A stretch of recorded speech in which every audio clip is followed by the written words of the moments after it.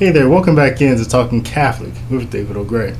I am David O'Gray, and I'm talking Catholic here with Justin Farr, who is a seminarian, a candidate for priesthood. And he also runs the apostolate, blackcatholic.com. So we talked about his conversion story, his conversion to the Catholic Church. We talked about his vocation story. We also talked about Black Catholicism in general. We talked about the liturgy. And we also talked about recent racial tensions in the United States of America. So, man, really great conversation here.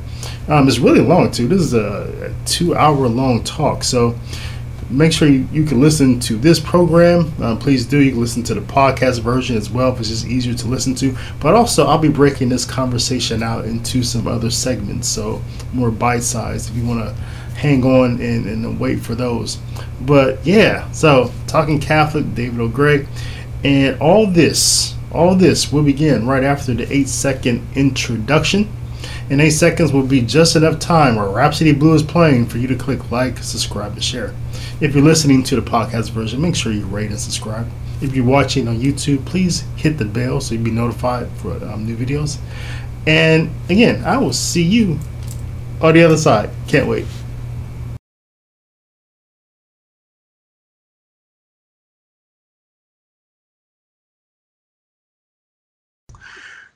Justin Farr, welcome on to Talking Catholic. How you doing, man?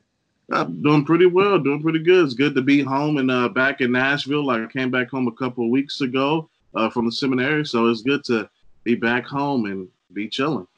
Yeah. I want to dig into all that, man. I think I first saw you on YouTube. You were talking about your conversion story on there. And then I've been following you ever since then. You got the Black Catholic website, and you got it on Facebook and on Twitter. Mm-hmm. And I really love what you're doing, man. You have a really great apostolate and a great story that I want more people to hear, man. So yeah. So let's just jump right into it. Tell us a little bit about your story. Yeah, well, first, thank you for following me along on my journey, my Black Catholic apostolate and stuff. So I'm glad you like it. But anyway, as far as my journey of faith, I'm not a cradle Catholic at all. Again, I wasn't even near the Catholic Church for a long time. I'm a convert and stuff. And where my faith journey begins is really, around the age of 8 and 9 years old. When beforehand, again, in my household, there was no real mention of God, no real mention of church or stuff, besides maybe I guess culturally, maybe through sayings like God don't like ugly or something like that. But we never talked about religion or prayed or anything. But then in 2003, my mom and aunt just randomly took us to church. And for a long time I didn't know why she did it, but she just randomly took us. We just started to go to church, and it was like a Baptist church. Okay. And I actually still live not too far from that church, but it was a Baptist church, and we started to go, and we became actually members of that church. And I remember we went maybe for some weeks or so. But then I don't remember the exact timeline between when we started going and when we got baptized. But then later we got baptized. My mom, my aunt, cousin, and 2 of my brothers. So we went and we got baptized. And I remember our baptism clear as day.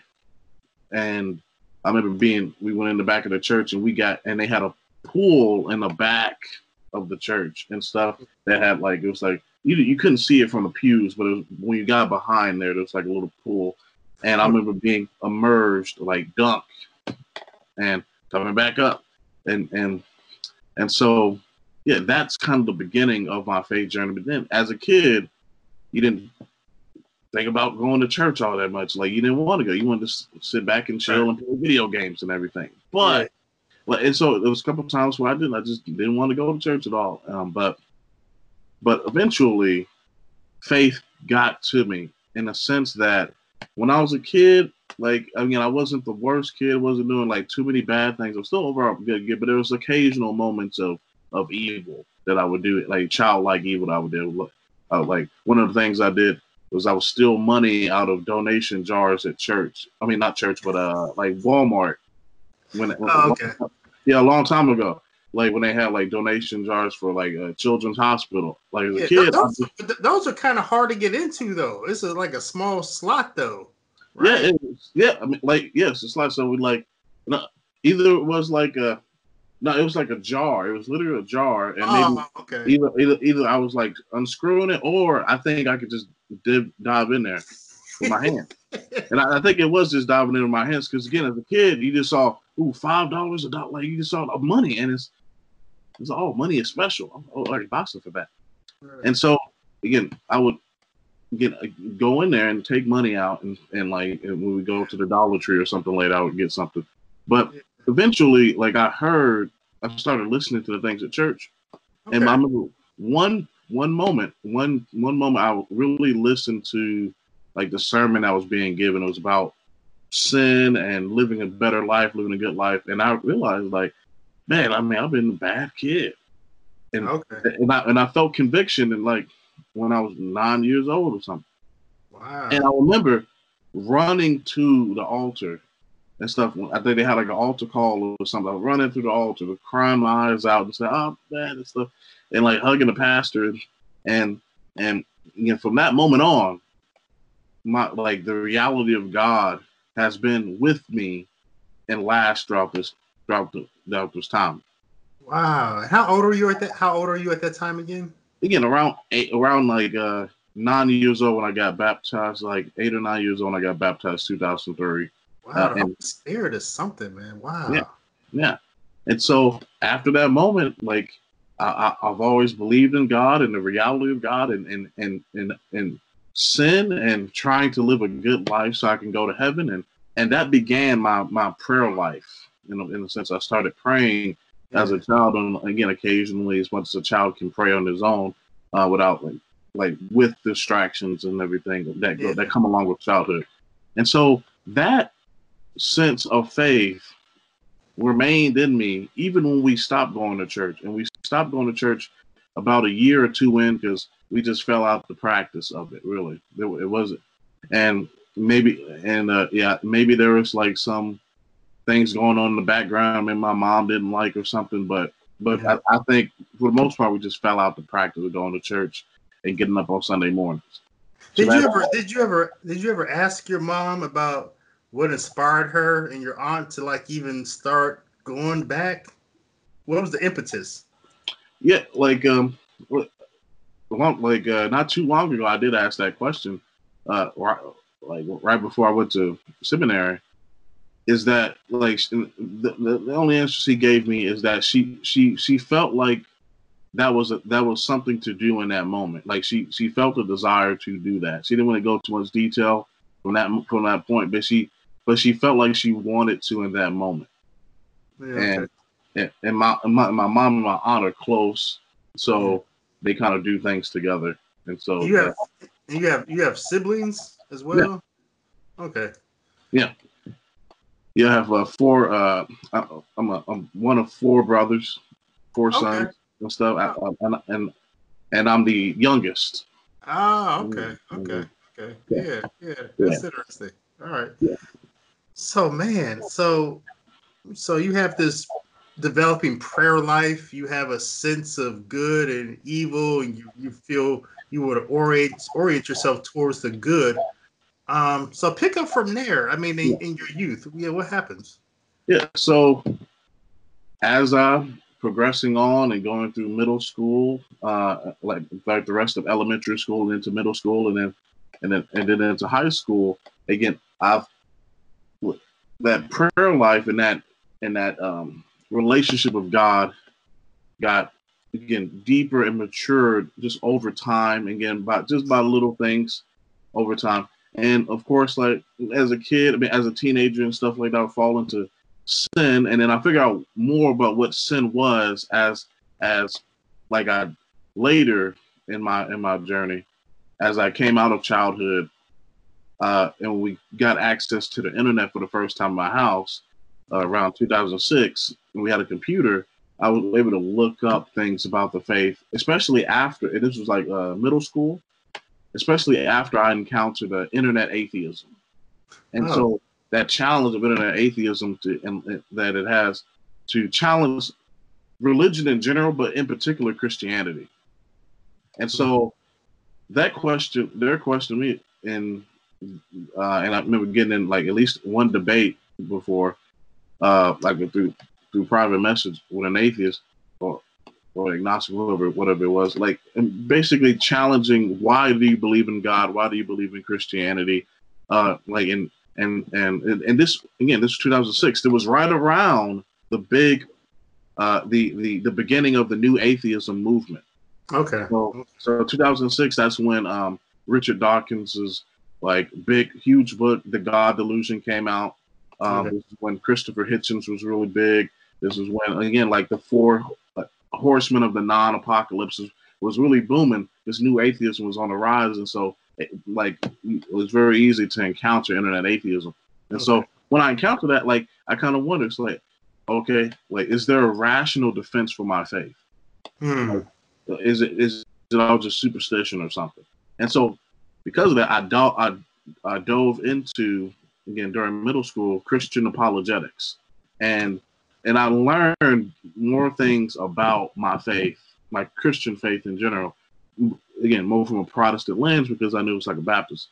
And so I learned more about, again, the Trinity and Jesus and what he did, and the nature and reality of sin, and how I should live, a Christian life, and also learned Christian apologetics. So I encountered people like William Lane Craig, Ravi Zacharias, who just died. Again, may you rest in peace.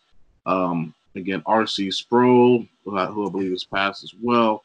And, Albert Moeller, like just these different figures. Yeah. And which that provided for me the intellectual defense of Christianity, which I've never lost. And Christianity and like believing in God, it seemed like the best rational explanation for why things are. Okay. So, and then that had an impact. So encountering Christian apologetics had an impact on maturing my faith. And then again, I would still be occasionally praying and everything, and occasionally, again, reading the Bible and reading a whole bunch of faith-related materials online. And so again, this developing of faith coming along, built up and built up and built up until like in high school, when I was like in the middle of high school, going on towards the very end, I started to ask myself the question, because they've been nagging me this whole time. Like, I have this faith, but why am I not going to church on Sundays? Why is nobody taking me to church on Sundays? And at this time, I'm kind of maybe justified to myself. Well, it's like, well, like I still have faith and everything, and you can believe even without going to church, and maybe when I'm older, I'll be able to go to church or something like that. I don't know. But again, that nagging question and stuff, and then was always there.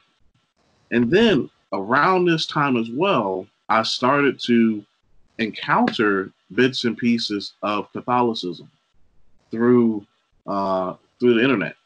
Bits and pieces of Catholicism I saw through encountering great Catholic art.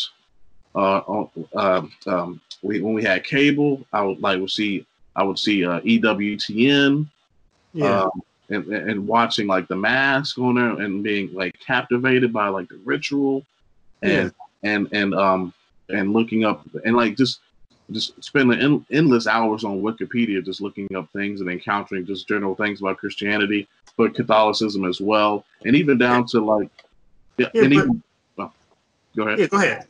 Like, and even down to I had an attraction to like even Catholic liturgical things and Catholic clerical wear. Again, I'm wearing a cassock right now and stuff, and again, I mean, it's like I've always wanted to wear what I'm wearing now, even before I was Catholic and stuff. And I always thought, like, because again, I mean, because when I saw that, and I still believe it today, it's like when Catholic bishops and priests wear their clerical garb and their vestments and stuff, that is baller. That is some baller stuff, man. Do you know where the pep cup came from? They gave him a chalice, homie. It's like, I mean, like, come on, man. That stuff was baller. And so, again, I got like these bits and pieces of Catholicism I would encounter and everything. And so, eventually, I started to like notice an attraction towards Catholic things. Yeah, but did you have a prejudice towards Catholicism heretofore? Because I mean, because you're in a Baptist church initially, and I don't know if your experience was like what some Southern Baptists may experience, predominantly white Southern Baptists. This strong anti-Catholicism. Did you experience that, and did you have any prejudice towards Catholicism? No, I didn't have any. I didn't experience any anti-Catholicism growing up. I didn't have any ill will towards Catholics. Again, around the same time, I actually had a lot of goodwill towards Catholics because during this time, this is the time that I like early on in my when we was Baptist, I didn't encounter any. At least I don't remember any anti-Catholicism. But then I became aware of generalized like Protestant opposition towards Catholicism once I dove deeper into through things like Christian apologetics and Christianity that I experienced still from a more Protestant kind of background, because those names I rattled off were again all Protestant evangelical Christians, right? And I would look up like materials and stuff like Carm, Matt Slick, I think the guy who runs Carm. Like you go on the website right now, he's very much kind of against Catholicism and stuff, and so that type of stuff I encountered, and I would hear and I would see things about how Catholics are not Christians, but when I looked up the data and what Catholics believe, no, they seem Christian to me. I mean, they believe in Jesus and believe in the Trinity, and I always saw the Pope as a good Christian leader, and I always respected the Pope, and when anybody attacked the Pope or attacked the church, like particularly from like a secular point of view, and disrespected the Catholic Church and disrespected the Pope, I felt offended actually, because I saw that as a good Christian leader, and we're supposed to be together. So so I didn't encounter any direct anti-Catholicism until later when I looked up like more academic materials or like getting Christian apologetic materials and stuff. Yeah, that's really awesome what you did, because you were because a lot of these people, like you mentioned, like R.C. Sproul, and I don't know if you got into Pink, but some of these guys that you mentioned, they would contextualize what they believe based upon what the Catholic Church teaches. They say, well, we believe this, and the Catholic Church believes this, and this is why they're wrong. They always want to kind of crouch some of their theology in sort of a negative connotation in regards to Catholicism. But when you were encountering some of this, you would then go validate it, verify, is that true or not? So yeah, man, that's really fascinating. But around the same time, around 2006, around the same time, you have this deep respect for Catholicism. But around the same time, that wave of the sex abuse scandal was in the news everywhere. Mm-hmm. What were your thoughts about? That? Like, I don't. If I heard about the sex abuse crisis, I heard it more from like popular culture, like the jokes about priests raping kids and stuff like that. And I mean, I guess whenever I heard that, I'd be like, yeah, that was wrong. That was messed up. But like, that was probably my reaction to it. But like, I don't remember encountering like the sex abuse crisis, like the news stories around it as much. Like, again, I guess I just didn't encounter it that much. But at least I don't remember. But if I did, obviously, like, I made some separation between bad things that people did and church and Christianity and like the Pope and Catholicism and stuff. It's like I made some type of separation that allowed me to go for it, and and that did not really influence me to develop any prejudice against the church, the Catholic Church in particular. Yeah, that's awesome. That's awesome. So man, this is really fascinating because you have, by default, you're a Protestant. That's Yeah, in this country, a lot of people are. It's just the way that you develop, oftentimes. But you have this subtle attraction to the Catholic faith. mm-hmm. Wow. So yeah, talk more about how this moves along. Yeah. So this subtle attraction towards the Catholic faith began around like 2010, 2011, my junior and senior year of high school is when it really started to take shape. And but again, like around this time, like again, I would, and again around this time as well.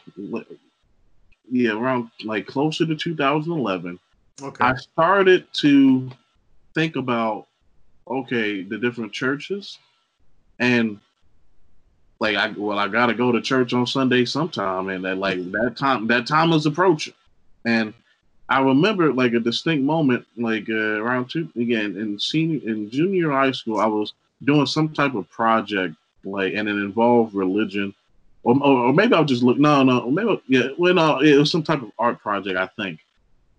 But anyway, regardless of what it was, I was on one of the school computers and I was looking up various like Catholic, Christian art things, and I realized like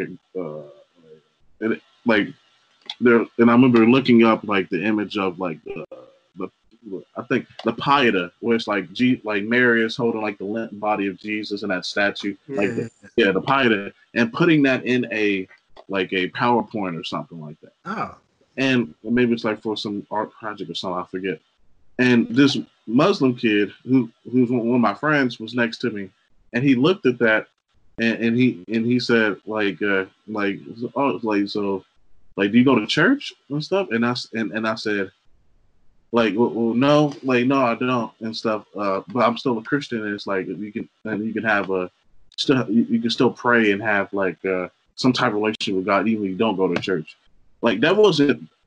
I don't think that was me defending necessarily like, okay, you don't have to go to church at all, like church is bad, but just kind of maybe provide an explanation for why I appear to be religious or pray, and the internal kind of struggle of like why I don't go to church. I let me kind of defending myself a little bit like internally and stuff. But that question kind of like stuck with me. It's like, well, like again, it was just one more thing, and like there was just one more event that just like that poked the question in my mind. It's like, man, church maybe. It's like I can't. And eventually, I felt that like I have this faith, and I can't. And when Sunday comes around, I don't really do anything with it. So I got to go to church and stuff to live out this faith and be amongst a body of believers. Because even when I read the Bible, I mean, in letters of St. Paul, like that's the image that you get. It's like the body of believers, the body of Christ. And I'm not with the body. So that stuck with me. And so again, I started to wonder about, okay, got to go to church. But along the same time, like I found out about the different churches that there were, and I saw like various Protestant churches, but also saw like the Catholic Church as well. And so I began to wonder, what church do I join? And like, and that question kind of because now this time again we hadn't gone to church in a while and everything, but this faith remained in me, and so I started to kind of wonder that if I were to go in sometime in the future, begin to go to church again, which church do I join when I see all these various churches that are around? Right. Then I started to like encounter like some more deeper parts of Catholicism and stuff. And I remember encountering the not truly understanding it then, but I've been on CatholicAnswers.com and like the forums that were there, and I encountered the extra ecclesia solus, like no lately. There's no salvation outside the church, and I'm seeing that, And like that scared me because again, I wasn't a Catholic. I was inside the church. It's like, going to go to hell? It's like, oh my goodness. Like, and it was over a weekend, and it launched me into what I referred to for a long time. It's kind of like a dark night of the soul, but it really was probably wasn't a dark night. It's just a really kind of a faith crisis moment. Really? And what got me out of that was I remember again late Saturday night, reading, like going into the Bible and looking up the Our Father, that when Jesus was given Our Father, looking at and praying that over and over again, and that's the moment where I learned that Our Father, never forgot it. So it's like just pray to Our Father, Our Father, and so I began to feel better as I woke up in the morning and stuff. Okay, but that was like some type of seed that planted later on for me to look up more about Catholicism and stuff. And so, in particular, so then later, as I began this question, well, I got to go to church again, but all these different churches were available for me to kind of choose. Do I go back to being a Baptist or do I do something else? Then I began to look at my attractions and what I kind of gravitated to the truth. Mm-hmm. And ultimately, there were 4 things that were developing between 2010 to 2011, early 2011. One, I started to, again, because of my encounter with Christian apologetics, I developed a sense of Christian orthodoxy. Okay. So I knew there's certain propositions that Christians, people who call themselves Christians, preached that were biblical and true. Okay. The Trinity, Jesus, the Son of God. Abortion is wrong. Marriage between one man and one woman. Like you see, various theological principles and moral principles that begin to link together to form, in my mind, what I saw then as Christian orthodoxy. Okay. And because of that, I began to. That was one of the things that I used to evaluate the different churches. And so I started with Protestantism, and I saw how within mainline Protestantism, not everybody agreed on this on what constitutes Christian orthodoxy. Because generally, I mean, there were things like the Trinity is generally kind of true and everything like that. But there were some churches, again, that started to preach theological, again, heresy, theological problems, or just not stress that point of theology of what we know God to be is from the Bible as strongly. Mm-hmm. And there were some churches that definitely on the moral point of view started to compromise. Yeah. Like they were, some Protestant churches were saying like gay marriage is okay, and abortion was okay. And in my mind I saw conservative churches and liberal churches, and I began to shy away from the liberal churches because they seem to not really hold theologically, or morally, in their teaching. And so, now, was that a shift for you personally? I know, my experience growing up was that it was always ingrained in me. Sort of some liberal ideologies that, I didn't know liberal ideologies at that time, but just, some things this is true that you just accept as being true. And I did accept those things for a long time in my life until, I started this shift towards the Catholic Church, and I began to question those things. Okay, is that true? Is it just a woman's right for abortion? Is it people can just love and just marry? Is that true? Did you have any ingrained beliefs that you received just culturally that you had to reconcile with this conservative perspective that you were starting to move towards? I wouldn't say conservative, brother. You didn't say conservative. You said orthodox. Yeah. Yeah. What do I like? That I had to receive? It's a very good question.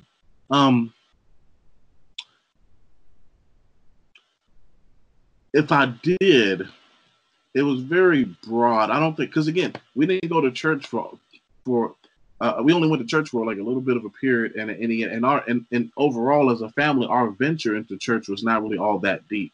Yeah. And so, if anything, beliefs that I carried into this journey was, again, there's one God. Yeah. Jesus had something to do with it, and Jesus like died on the cross for your sins. Uh, and um, yeah, and the Bible was true. These kind of general propositions I carried into it because Yeah, but culture beliefs like things like culture. abortion and gay marriage and things like that. Wait. Culturally speaking, no, I don't think I had. I don't think I received anything culturally. Okay, okay. Like yeah, I don't think, definitely not on a strong level. Those are things that once I encountered like Christian apologetics and Christian orthodoxy from those various figures, and they talked about these things, Okay. and they pointed and they provided scripture, and when they talked about it, they provided scripture, and I looked into what the scripture says through online. I would Google search these passages and stuff, and it's like, yeah, that seems to be there. Okay. And Yeah. so and so that's how I developed my sense of Christian orthodoxy, and like it wasn't necessarily from culture, but from diving into like the material and then the scripture that I have that was referenced by the material. That's awesome. That's awesome. Yeah. Right. So, but to continue along this journey, like I developed a sense of Christian orthodoxy, and around this time, I was also looking. Oh, what I guess before I get to that, then that was the first thing, a sense of Christian, and like the integrity of Christian teaching theologically and morally. And then I began to think about the question of, well, Christianity. I keep hearing Christianity is 2,000 years old, and Jesus was around 2,000 years ago, and so I mean, like the questions start to form in my mind about, okay, if Christianity is 2,000 years ago, maybe I should try to look for the things that they were doing and believing 2,000 years ago. That makes sense. And so, but then I started that venture because I was still influenced by Protestantism through my upbringing, my short upbringing, and like encountering Protestant Christian apologetics. I started to look, okay, what's the oldest Protestant church? And so if I'm still going to be Protestant, what's the oldest Protestant church? And I knew that the Protestant Reformation was started by, again, in large part by Martin Luther, and from Luther came the Lutherans and the Lutheran Church. And so, okay, if I'm going to be a Protestant, maybe I should be the oldest Protestant. Again, there's stuff. And so I began to look into Lutheranism, and I would begin to see and again, there's no one Lutheran church. There's different Lutheran churches. There's particularly within the United States, and they split along kind of conservative and liberal theological lines. Yeah. And I encountered, particularly in the U.S., three main ones in my research. Again, the Evangelical Lutheran Church of America, the Lutheran Church Missouri Synod, and like the Wisconsin Evangelical Lutheran Church, like the WEL, like some Lutheran church based out of Wisconsin. Okay, And yeah, I've heard of that one. Okay. yeah, and they split along those kind of conservative, like the largest church is the first one I mentioned, the Evangelical Lutheran Church of America, and they were more in the liberal end of things, and so they allowed things like gay marriage, they had women clergy, and various other things, and then the other two, the Missouri Synod and the Wisconsin Lutheran Church up there, were more on the theologically conservative side of things. But again, I'll refer to them again as the more theologically orthodox side of things. Okay. Probably a better way to put it. Yeah. And because of that, and because like this sense of Christian orthodoxy I developed, I started to immediately kind of gravitate towards the Missouri Synod and the Wisconsin one, and the Missouri Synod is like the second largest of these three groups, and then and like the Wisconsin was like was smaller in comparison. So all of my attention gravitated towards like what I saw as theologically orthodox / conservative Lutheran beliefs, and so I was looking very hardly at the Missouri Synod Church, and looking up a lot of things about them, and and and was really thinking about like becoming a Lutheran at this point.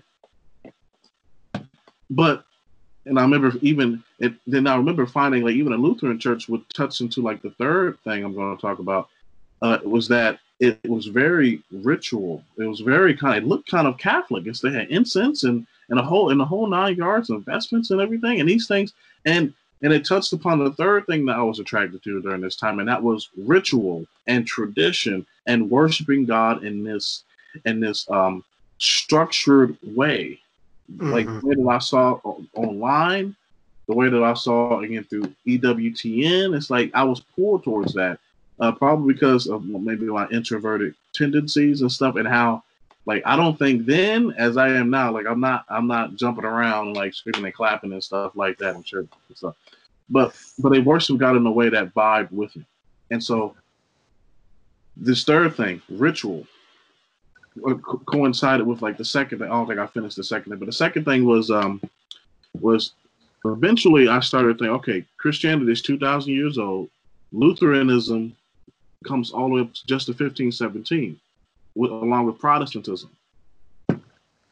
There's a whole 1,000 years later. 1,000 years earlier, I have to look into. And so, okay, when I see Catholicism, I see this claim of being a 2,000-year-old church. And quite frankly, I don't remember anybody really disputing that the Catholic Church that's been around even before Protestantism. I don't remember anybody ever I just used like disputing that. And so, I mean, if nobody disputing the church is 2,000 years old, let me look into the Catholic Church a little bit more. And then once I started to look more into the early church and encounter these people called the early church fathers and various things and beliefs that early church people did, and I saw that they had bishops and priests and deacons and a church hierarchy and these various types of things. I again, some Protestants have these things too, but of course they only go up until 1500. There's a whole segment of Christianity that goes from, again, the time of Jesus and the apostles up right up into 1517. What's going on there? What church is there that has all these bishops and priests and hierarchy and ritual? And I also discovered that going back on the first bit, theological and moral integrity in their teaching, the Catholic Church was one of those churches that that I saw did not compromise theologically or morally. But I saw broadly Protestant churches compromising on that. And again, there's no one Protestant church and stuff like that. But again, I saw different shoots, and I began to even see like different. Again, I began to think about, okay, I'm looking at 3 different churches within Lutheranism in America. And so why is that? Yeah. Well, anyway. And then, again, so ultimately there's like the history, like the theological moral orthodoxy, ritual, and history. And then I mentioned, if I mentioned 4, that's because a 4th one comes later. Okay. But and during this time, there's these 3 main things, and I began to just keep thinking about these 3 main things, and eventually those 3 things pull me away from Protestantism altogether and into Catholicism, and towards the area of Catholicism and stuff. And so, and one of the main things was this. Catholicism claims to be 2,000 years old. Protestantism only goes to 1,500. I need to go along this pathway that takes me the whole 2,000-year route. So history became a big factor. Yeah. and then so the church claimed 2,000 years old history. Then when I looked at Catholicism, when I looked at Protestantism, I saw like again a bevy of different churches within Protestantism, and I think it disturbed me how there was no one Protestant church, but there are many different churches saying many contradictory things and saying different things, even within Lutheranism. But I was looking at those three churches split it up for a reason, and so there was no union there. And because there's no union and stuff like that within Protestantism, I figured, why should I hang on to this anymore? Yeah. And the Catholic Church, again, seems to be the poster child for a lot of the, like in the Catholic Church seems to be the poster child for a lot of the ritual that I like. And so these three things pulled me away from Protestantism and into Catholicism, and I started to eventually look at Catholicism exclusively. Oh, okay. Yeah, so yeah, and eventually I started looking at Catholicism more intently, more exclusively, and gravitated towards the Catholic Church more and more and more as I move into the rest of 2011. And again, for a brief time in my mind, I was like thinking, okay, there's either Catholicism or Eastern Orthodoxy. I was kind of thinking about that. Okay. Yeah. Huh. And so at this time, I didn't look into Orthodoxy as in-depthly as I did later on, but during this, I gravitated towards Catholicism mostly, and eventually got to the point where, okay, I want to start going to church again, and it's the Catholic church I want to go to. Yeah, and I remember telling my mom. But you're still in high school at this point. Yes. Yeah. Yeah. So you're fleshing all this out as a junior and senior in high school. Yes. Wow. Yeah, that's fascinating. And so,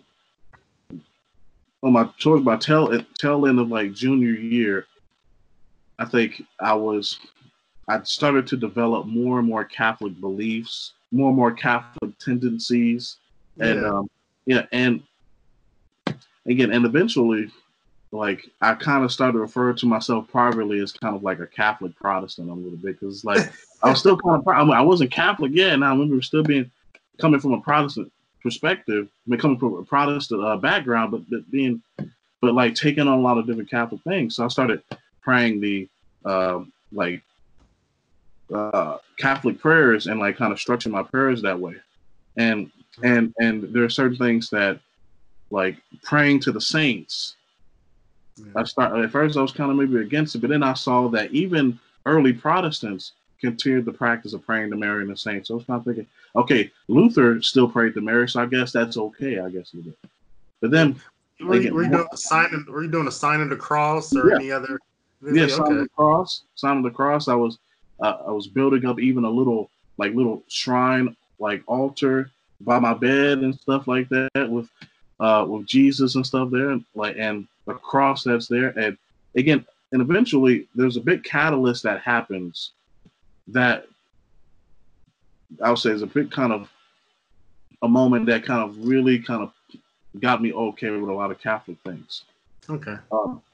It was when, again, I had spent the time kind of struggling with praying to Mary and the saints and stuff like that. I feel like there's still something weird about that. But then one night when I was in the shower, I was thinking the Hail Mary, the Hail Mary prayer came to mind through my research. I'd learned it, and I just got the sense of I started thinking about it, and I started to repeat it over, repeat the Hail Mary and stuff. And then I started to pray it. It started to feel good to actually say this with conviction. So I'll say the Hail Mary over and over again. Mm-hmm. And eventually, when I got out the shower and I went to bed, Hail Mary was still on my mind. And so I would say this over and over again. I'll pray that prayer and feel a sense of consolation about that. Yeah. And from that moment on, I was like, I can pray to Mary now. And I began to pray again, like a I didn't know the rosary just yet, but I started to pray like pieces of the rosary, but then that eventually gravitated to praying the actual rosary. Yeah. And it was through Mary, this early encounter of Mary, that I began to be okay with general praying to the saints in the communion of saints. Because I can pray to Mary, then the other saints are okay as well. Now, a Protestant hearing this right now, they're probably flipping out because they're hearing this word pray, and for a Protestant, as remember well, there's only one way to pray. Pray is like they associate it with worship. Now, Like prayer and worship is the same thing, but for Catholics, prayer is more of a intercession and petition, right? yeah, Yeah. yeah, yeah. For Catholics and stuff, we like. I mean, for one thing, like we look at the word prayer and associating with like worship in the modern sense, and we're only looking at the English connotation and definition of the word prayer, and not looking at the full panorama of what prayer can be. And Mm. so when we use the word pray again, the word prayer, even in the English language, has had different connotations over time. Like I mean, like in some, and I saw this like in some early, like more medieval writings and stuff like that, or like it'll be things like somebody would say to another, tell me, I pray thee, tell me this information or something. Like, and so you're not praying to the person, but obviously in that sense, like pray means like again, like you said, a petition. I petition you, tell me like this information or something. And prayer like does not necessarily connotate worship. It can just it's just asking for something. And I think the issue with and again, and not all Protestants are hung up about this. I mean, like Lutherans pray can be found praying to the saints. Anglicans can be found praying to the saints and stuff. But those Protestant traditions that do have problems with it, the more evangelical type of side of things, the hung up is that we are talking to supernatural beings. I mean, not supernatural, we're talking to like spiritual beings outside of ourselves in heaven.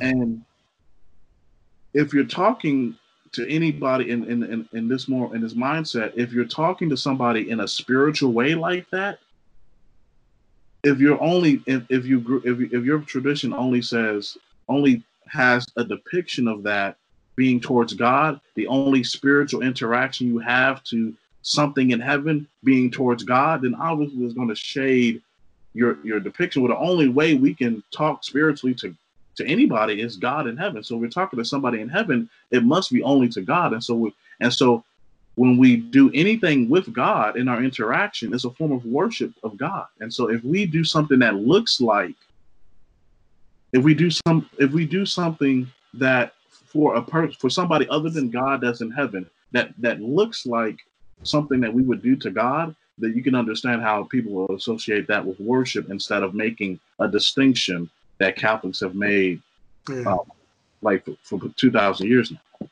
It sounds like, now that you draw that out a little bit, it sounds like because your newer, as you said, your Anglicans, your Lutherans, they still have that tradition. Yeah. But your newer faith communities that confess Jesus Christ, the newer ones, they're detached from that tradition. So the Yeah. further you get away from the tradition, I guess the more you lose, right? Yeah, exactly.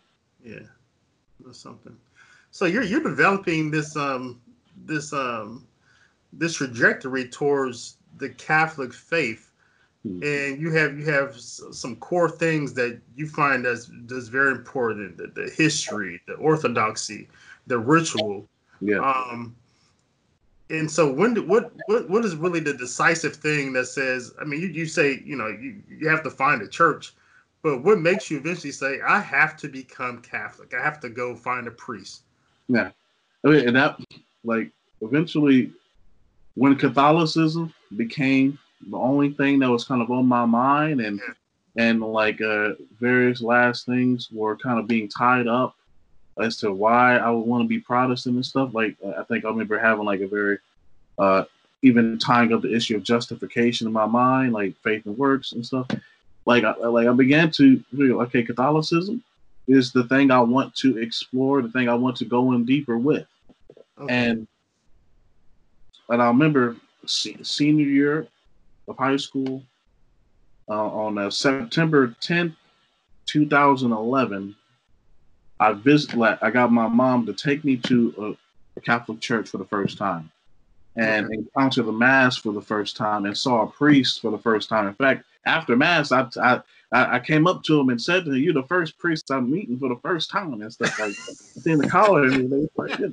And and and I and by my research, I figured out, okay, like I went into it knowing that there's like generally Catholic practice, and there's certain things that I cannot do. Like I knew I couldn't receive communion and stuff. So and I was okay with that.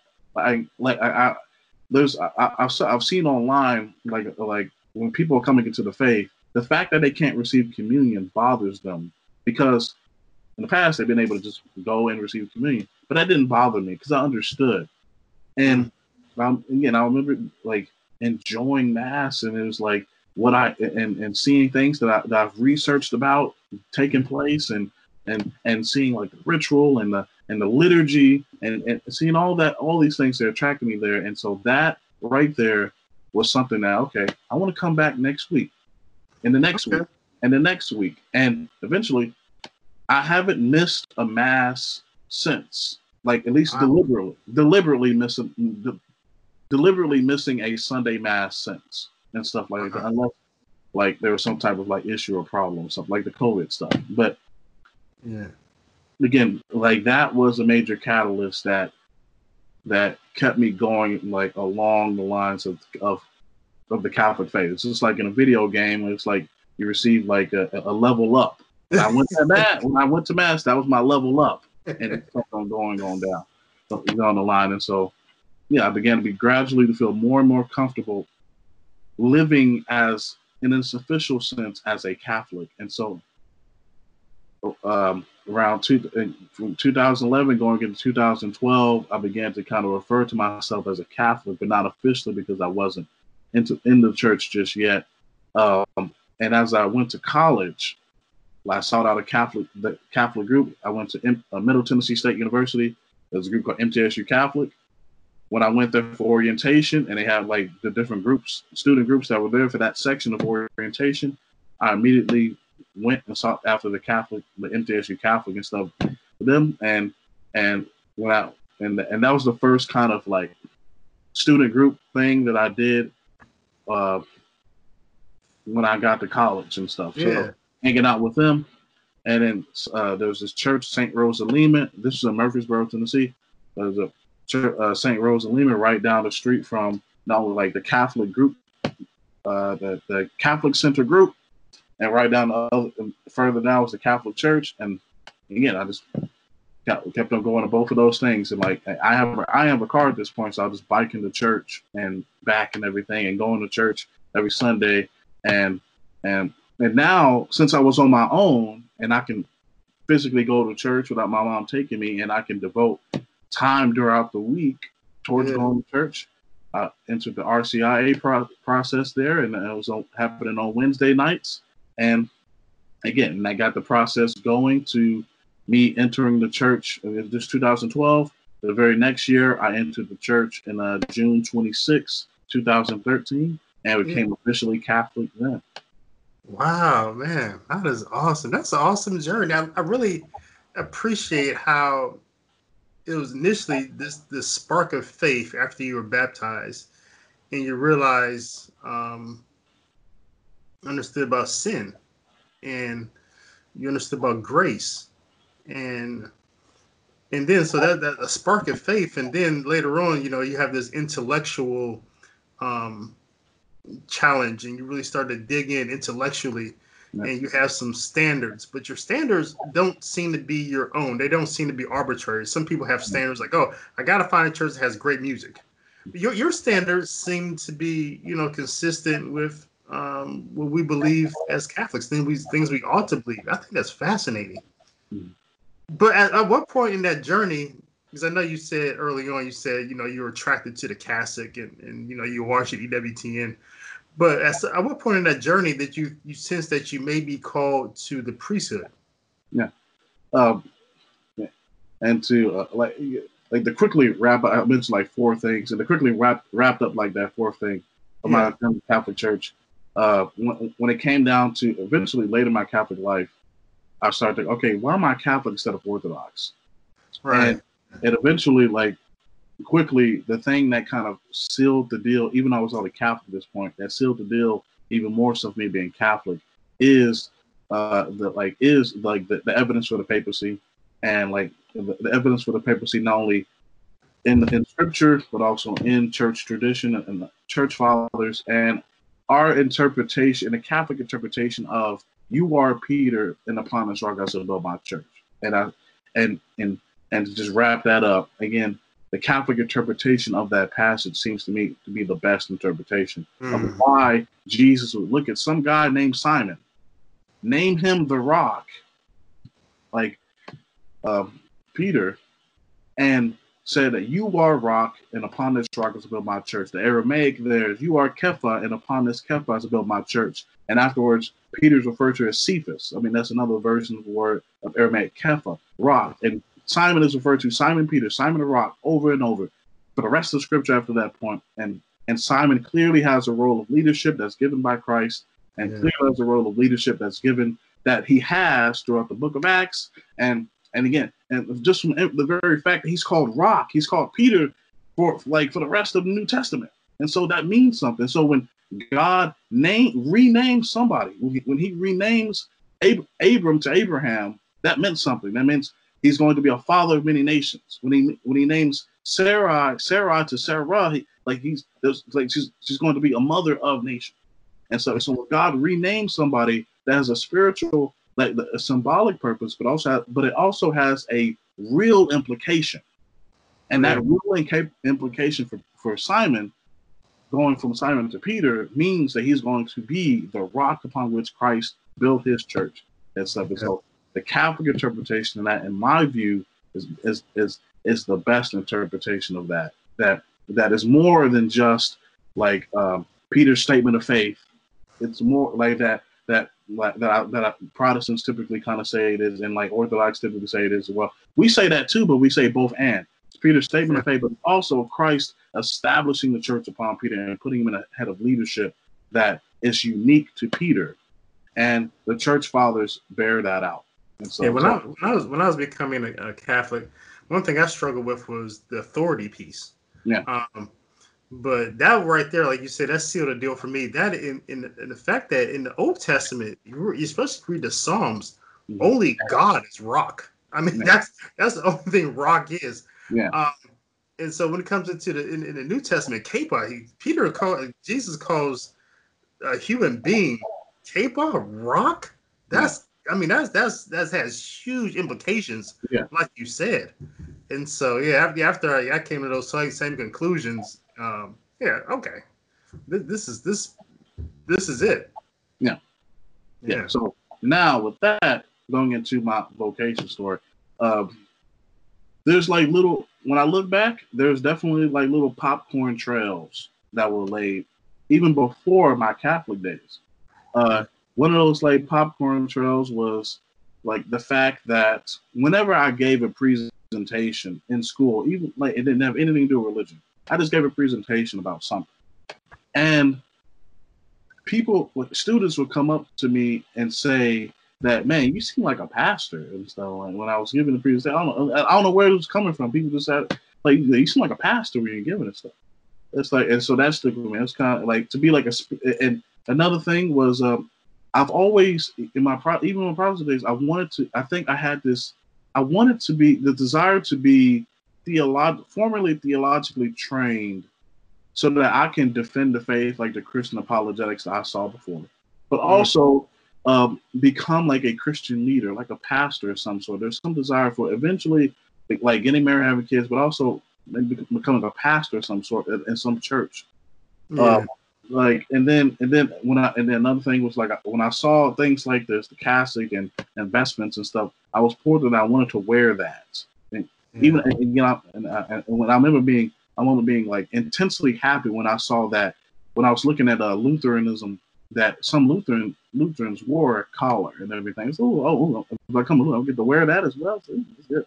But but but again, that type of thing. But then another popcorn thing was I remember like and this came after Catholicism became like the main thing on my mind, and the church became the main thing on my mind. And I was kind of already kind of Catholic at this point unofficially, and I encountered Eastern Catholics as well.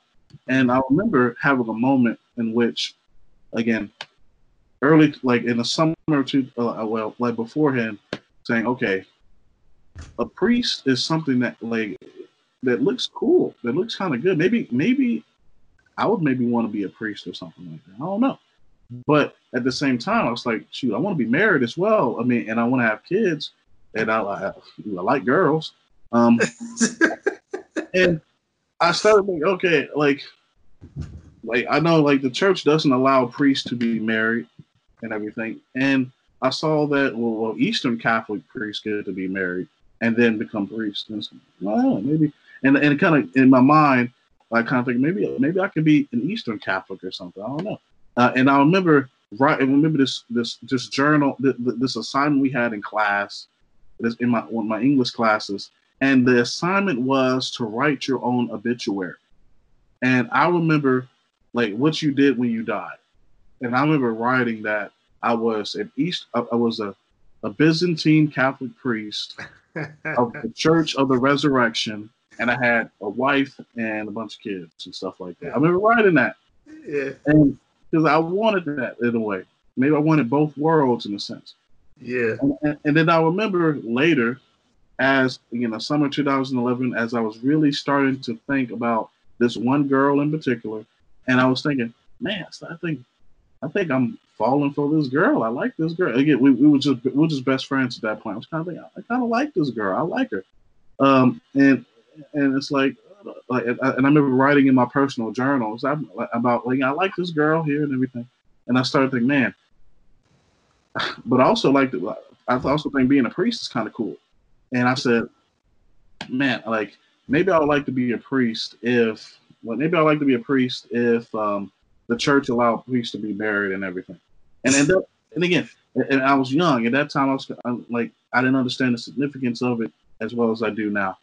But again, I wanted kind of the best of both worlds there. And so you take these things that are kind of bubbling up in the early part of my life.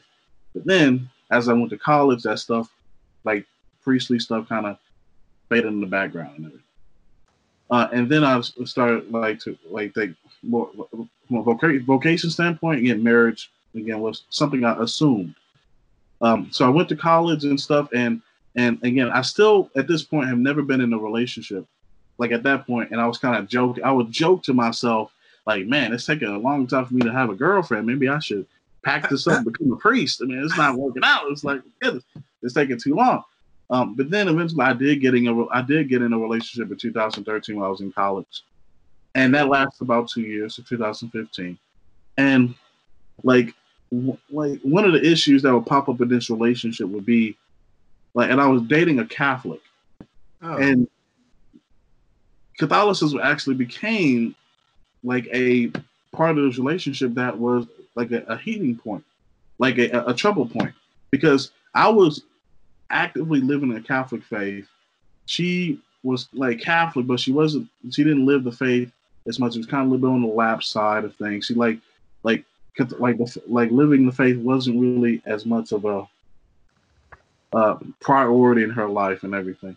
And in fact, like when we was in a relationship, like she said to me that she went to church more with me than she did like not in a relationship with me. Because again, when Sunday came around or Saturday night came around, I'm not gonna not go to church and commit a mortal sin and have to go to confession and stuff like that. I'm not going to confession of it. So we definitely go to church together a lot. But then like the intensity in which I live the faith and honestly, again, part of me was trying to like get her to like live the faith a little bit more as well. And that became like a tension point a little bit. And And I remember one of my friends saying to me that when we sit down, I was telling him my problems and stuff, and I was telling him how much I was like this issue about the faith, and he looked at me dead in my eye. And he said, "Again, are you sure you're not supposed to become a priest and stuff?" And then and I remember my answer was not a definite no. I was like, I don't know. I mean, shoot, I don't know. I mean, but then like when that relationship ended, and I started to think a couple months later, I started to think more about my vocation and the notion of vocation and the fact that I'm encountering like material and stuff online that says that well God there's at least like 4 vocations and stuff like priesthood, married life, religious life, consecrated single life, and everything that God could call you to, and your vocation is up to God. God created you to be a specific thing. I started to ask myself the question, okay, what is my specific thing that God has created me to be?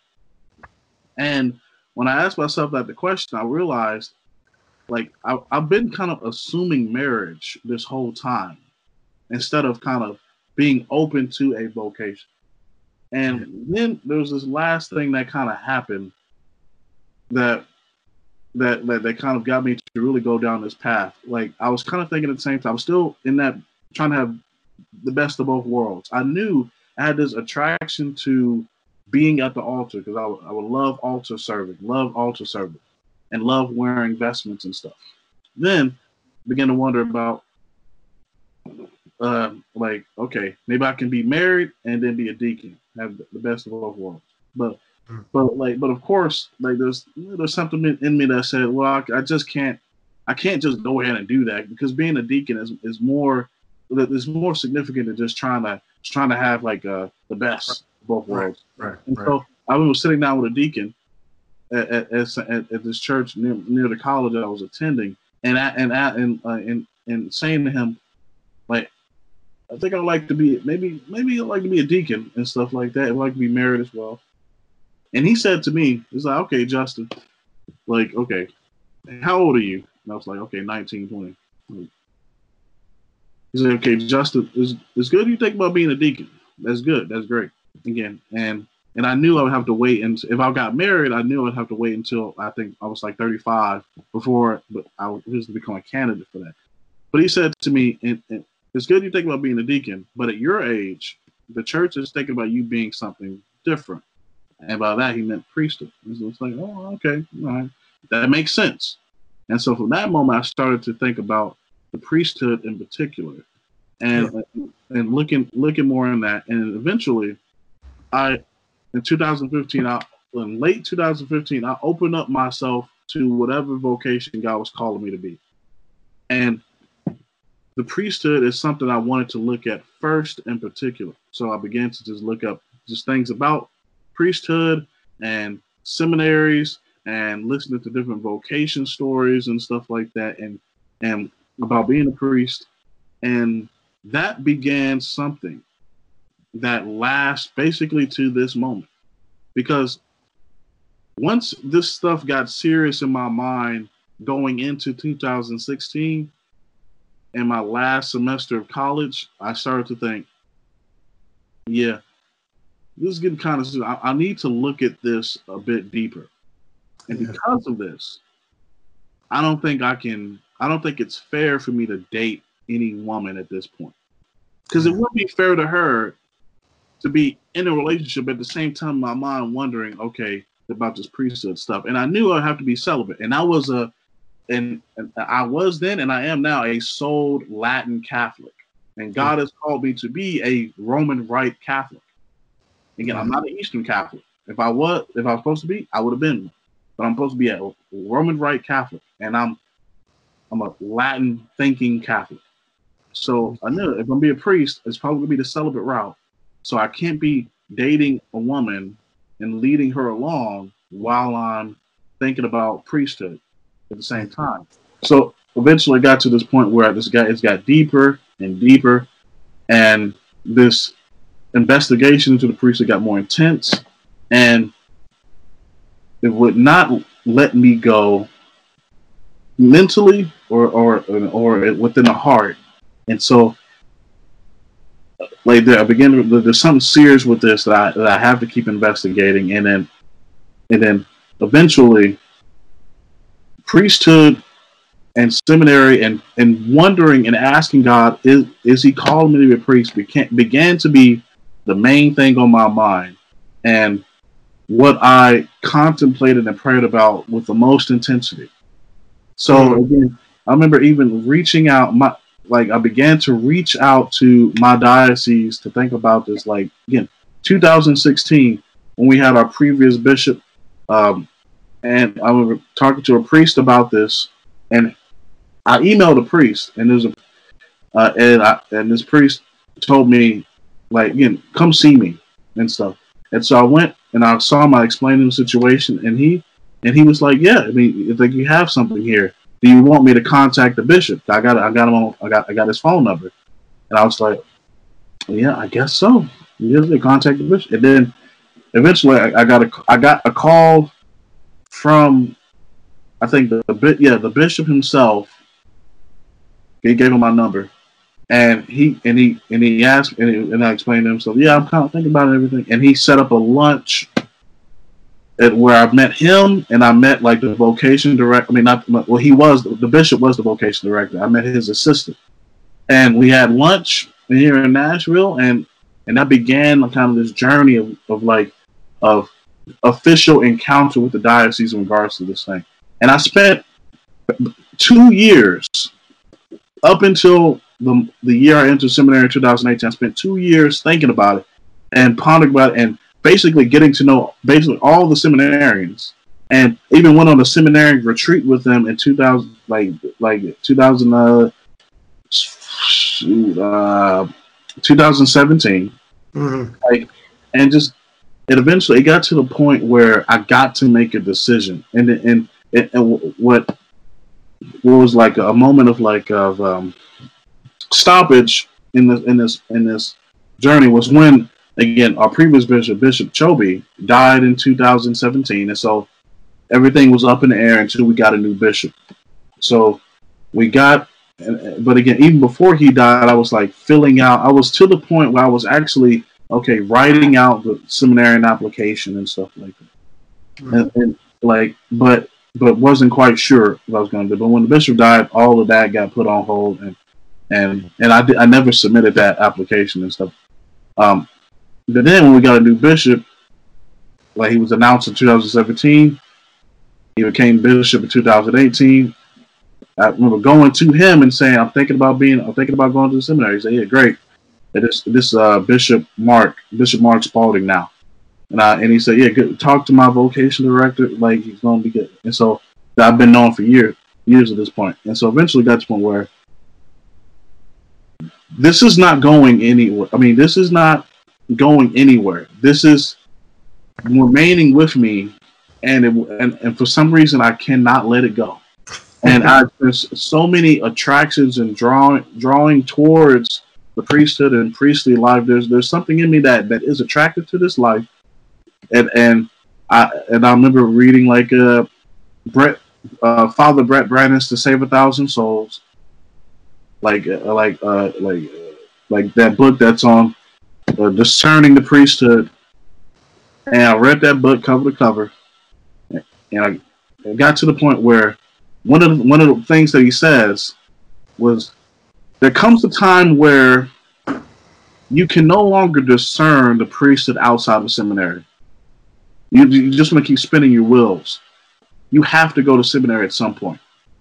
And I got to that point where I gotta start filling out this application. And this was early 2018, and it got to the point where the church was the only thing I really wanted to serve, and have this boundless energy for serving the church, and God and the church is the main thing. I'm in love with the church, in love with God. Like, and why not dedicate my life to this? And I'm going to be doing something in 6 years. Since I already had a degree, it will take me 6 years instead of 8 to become a priest. Like, I'm going to be doing something in 6 years. Why not be a priest? And yeah, and so we got to the point where like I just that was priesthood, seminary, and then discernment was the only thing that I should be doing. And like going into the summer, I quit my job just to focus solely on going to seminary and serving the church. Yeah. Between that moment and when I went off to seminary in August of 2018, and again, God has kept me in the position that I am in now, and this priesthood thing keeps getting deeper and deeper and more substantial to my heart. That like, and it got to the point where now, like, the reason why I'm wearing a cassock right now is not to play dress up, but because the past week, as I announced in my apostolate, I received candidacy.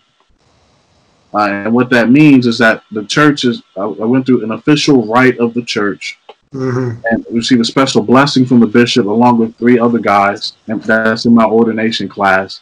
And candidacy is the church saying to a man, you have the qualities of being a priest.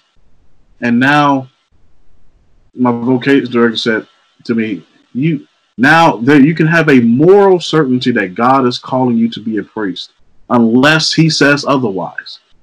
And that's the mindset I've adopted. It's like, I wouldn't have gotten into this position unless God is calling me.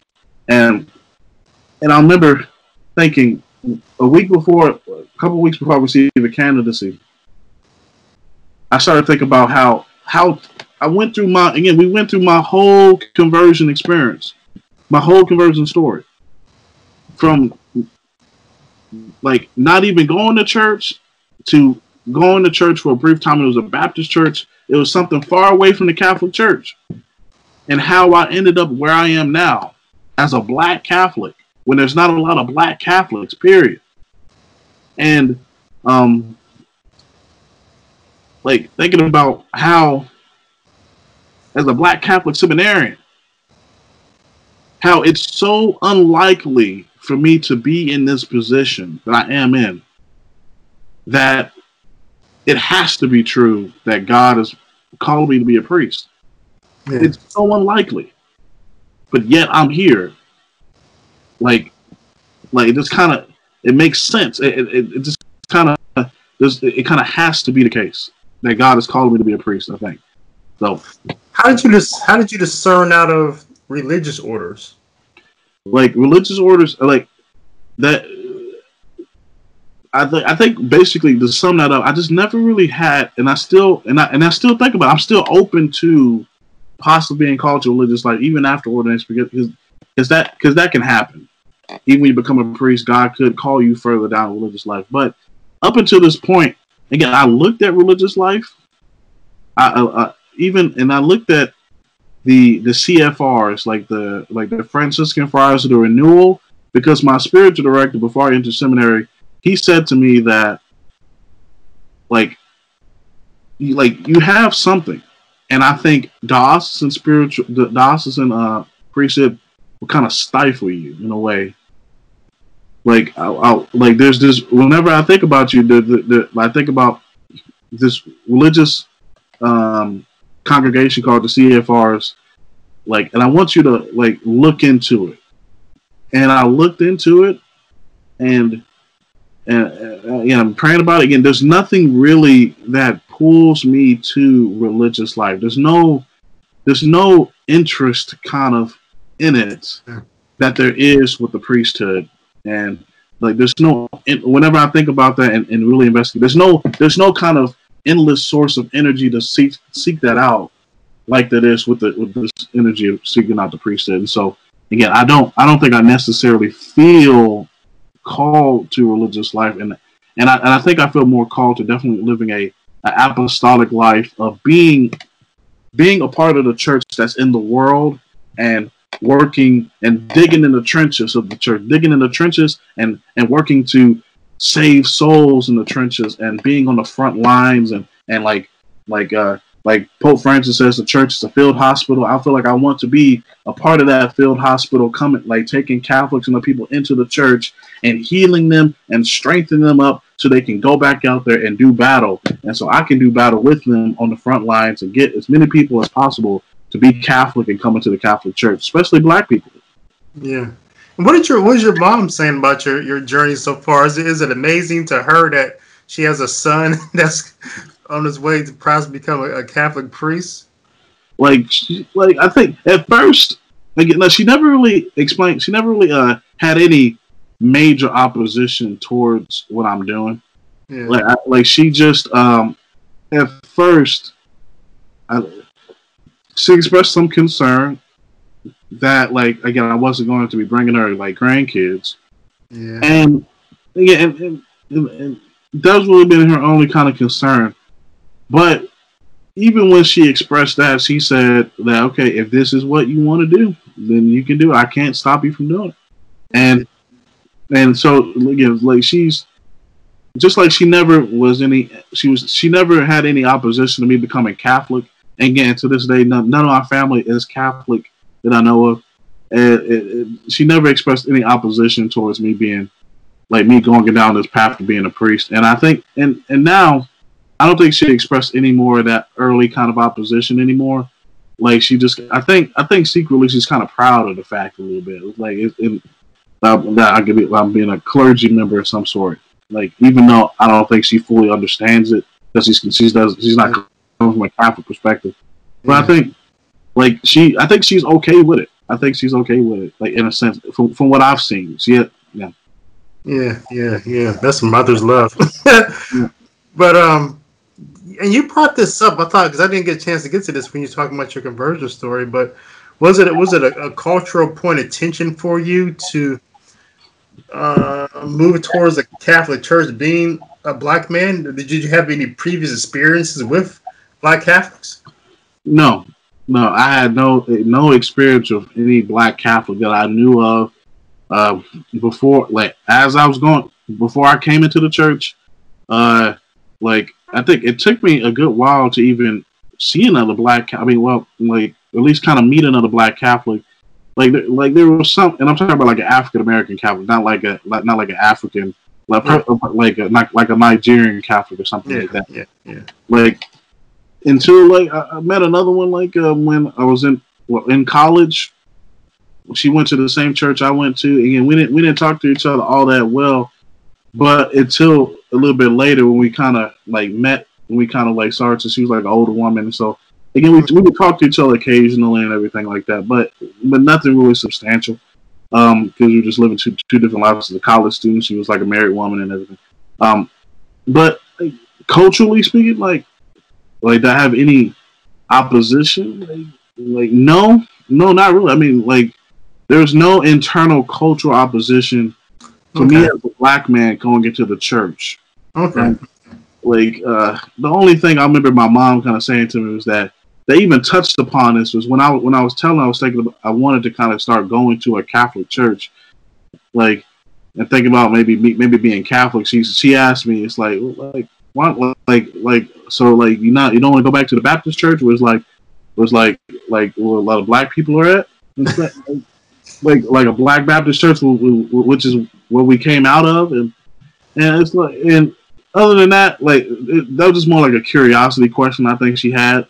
Yeah. But again, there was no cultural disagreements that I had to reconcile at all about being a Catholic and even being a Catholic priest. Yeah, that's a beautiful thing. Now, being often, I don't know how it would be in your diocese. I mean, you could probably enlighten me, but I know in my experiences, oftentimes, and this is a point of struggle with me when I was discerning the priesthood as well. I didn't, always say, if I do become a priest, I didn't want to have to go to a predominantly Black Catholic church, because liturgically, that wasn't what I experienced in a predominantly Black church. Liturgically is not where I was at liturgically. It just wasn't. So I didn't want that to be my, where I would have to be, and there would be that tension between how I see the liturgy and how liturgy is oftentimes expressed there. So, where are you at on that? In your diocese, would that be the case? You think if you would you have to go to a predominantly Black Catholic church and talk a little bit about that? Like as far as having to go to a predominantly black Catholic church, I actually didn't figure out that there was a predominantly black Catholic church in my diocese until like years after some years of being Catholic. Like again, I became Catholic in 2013. I don't think I saw. I don't think I realized that it was a black Catholic church until maybe like 2015, 2016, or something like that. And so, like along this path, along this same time period, I've been attending many Catholic churches within my dioceses and stuff. I mean, and like none of them were predominantly black. I mean, you have some black people kind of peeking around a little bit in there, but like none of them was predominantly black. But I felt comfortable, really. I mean, because I became a Catholic to be Catholic, and I mean, like, I just kind of wanted to be Catholic. I just go into I can't find the right words, but like I know I was black and I was Catholic, but I was just my main kind of preoccupation was just being Catholic and experiencing great liturgy and stuff like that, and so I didn't think too much about being like except for a couple of times I would think about how when I walk into churches, I'm probably one of the only African American here. Like that's probably the case. But I still felt comfortable. I didn't feel any racism, any type of prejudice that's there. Everybody that I met in the various Catholic churches I would visit be cool, and again they were just nice people. And so now being knowing about this Black Catholic church in this Saint Vincent de Paul in Nashville, which again it's been historically African American parish. I think has connections to Saint Catherine Drexel, who did a lot of work ministry with black people in the church. I don't feel any pressure to go there. I don't feel anybody telling me say, "Hey, you got this Black Catholic church you go to. You may like that. You might want to check this out. You may feel more comfortable there." No. I don't feel that at all.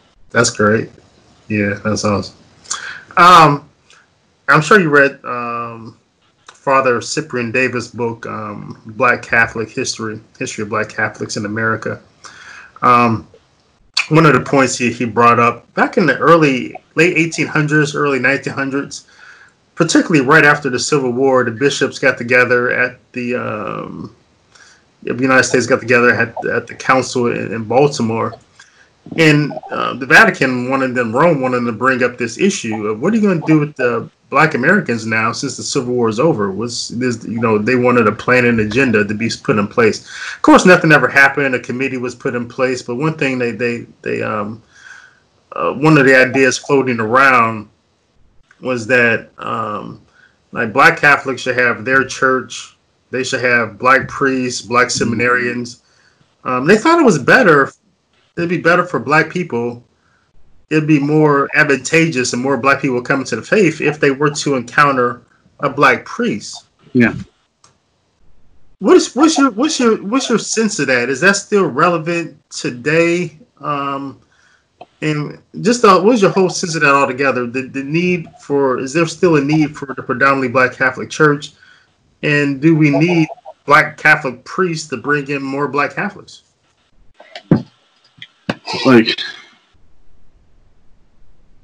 I think I don't know if there needs to be predominantly Black churches set up specifically in the modern age for that. That definitely had a purpose back then, when the whole society was segregated, and it was segregated by law, and so you had no choice but to do that, and then it'll just be too much of so much drama trying to kind of integrate any area of life, even church life back then. But now I'm not like I have to think about that question more. But I don't know if a bishop would just set up a church now and say and make it a predominantly black church and stuff any more than he could set up like a church and call it like the Italian parish or the German parish, which was the case back in the late 20th century. We had these Catholic churches based in like predominantly German or Italian areas, and all the Germans and all the Italians went to their particular churches. I mean, it's even like that in my diocese with the Church of the Assumption was based in the church is located in a part of Nashville called a neighborhood called Germantown, and that was the predominantly German. And then when they went to that church, they spoke German, everything except the mass. Yeah. So I don't know the answer to that first half of that question. I don't know in today's age would that be necessary to set up an explicitly predominantly black Catholic church. Because I don't know. I think we might have moved past that moment to the moment of let's get black people into all the Catholic churches and stuff like that we have now. But of course, if we have a historical black Catholic parish, we should still keep trying to like build that up and to kind of help that out because the context is already set that that's a black Catholic church. So let's keep working on that, and then eventually not just keep that up forever, a so-called black Catholic church within the diocese, but to even if that particular church has a black heritage, just like another church has an Italian or German heritage, there should be no obstacle for fully integrating that particular church into the life of the diocese. That's interesting. Like that, and so even if that church exists as like a predominantly black Catholic, because of the circumstance of history, all of the resources, all of the like care that goes to the other churches should go to that church as well, and make sure that church is not marginalized or put off to the side in terms of its position in the life of the diocese of the church. Now, to answer the second question, the second part of the question say it again. The second part. Yeah, historically, the bishops thought that to bring black people into the faith, you needed black priests to do it. My experience was that I had a unique experience coming into the faith, but I don't know. I don't think it mattered. The priest who I went to was, older Irish gentleman, Irish descent, and so I didn't know. It's just a peculiar thing to me. Maybe it's a thing at just that time. Yeah. But but then you still have St. Joseph's, the Josephites. Yeah. You have Xavier University, which has a small percentage of black Catholics, but because I'm sort of looking at your apostolate now, Black Catholic, the Black Catholic apostolate. Do more black Catholics, does that bring in more black Catholics? Yeah. Yeah, to answer that second question, I think yes. I think if you look at my apostolate and why and what I'm doing there, and even the reason why I started my apostolate, I think I've said yes to that second question in terms of because there's so few black Catholics, and because when people think of black religious life, the black church, Catholicism is not even on the radar screen and stuff like that. And so, and I think, and it may be on the individual level, it may not matter to see black priests and black seminarians and stuff like that. On the individual level, depending upon the person. Like for you, it didn't matter. For me, it didn't really matter either. Like when I was living a Catholic life, I wanted to experience the to be a Roman Rite Catholic. And so when I experienced the liturgy, I want it to be Roman Catholic. I don't need anybody to blackify the church for me to feel comfortable. Mm-hmm. I can feel totally comfortable being in the Catholic Church, going into a Latin Mass, and going to a Reverend Novus Ordo, and feel comfortable there. Like I've actually, whenever I've looked up Black Catholic like liturgies in the past actually feel uncomfortable for me personally, because it seems that they take black Protestantism, black church worship and black church Protestantism and implant that artificially into a Catholic setting, and then try to make that work and think that we'd be I would be drawn to that in particular, and I'm not. I'm drawn to being like Roman Catholics, because I think Roman Rite patrimony and the history of the church is for all people, and everybody can vibe to that.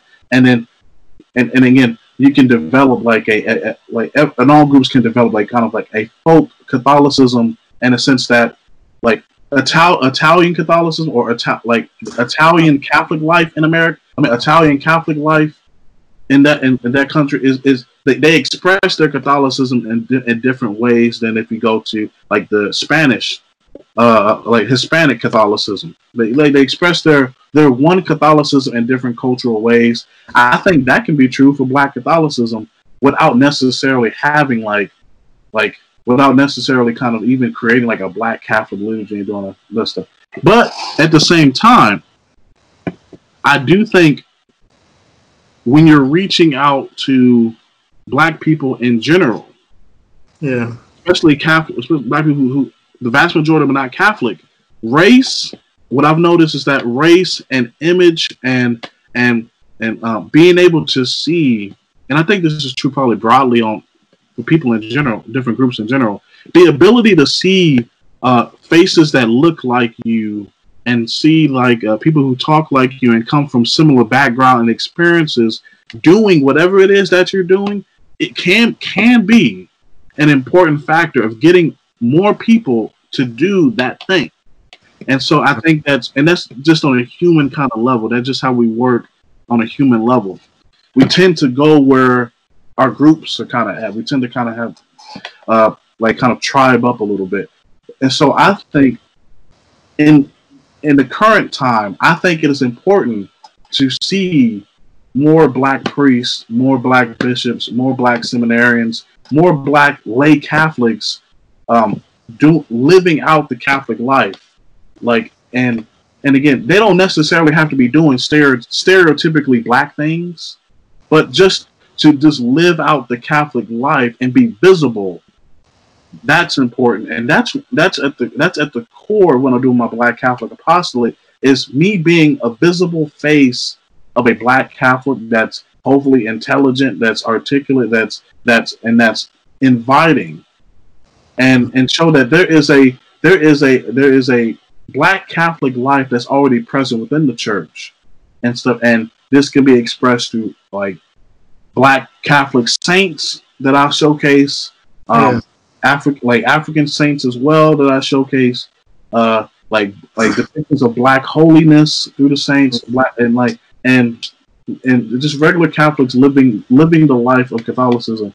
And I think that's important, and particularly for the Black community that greatly desires to see representation of the Black community in different things. That I think that goes throughout the whole history of Black people in America. We want to see representation, like on the police forces, like in government, like in various aspects of social life, because that lets us know that we can have a seat at the table as well. And Black Catholics need to know this, but also Black people outside the church need to know that there is a seat of the table there's a seat at the altar for Black people to be at, especially since the Catholic Church, at least in America, is predominantly seen. By my observations from other Black Catholics and like maybe other Black people, is that this is seen as like a white church. And so, but that's not the case. No, it's a church for everybody. It's in the name Catholic. It's supposed to be universal. Everybody's supposed to be there. I heard like one depiction of the Catholic Church one time. It's it's like, here comes the Catholic Church. Like, here comes everybody.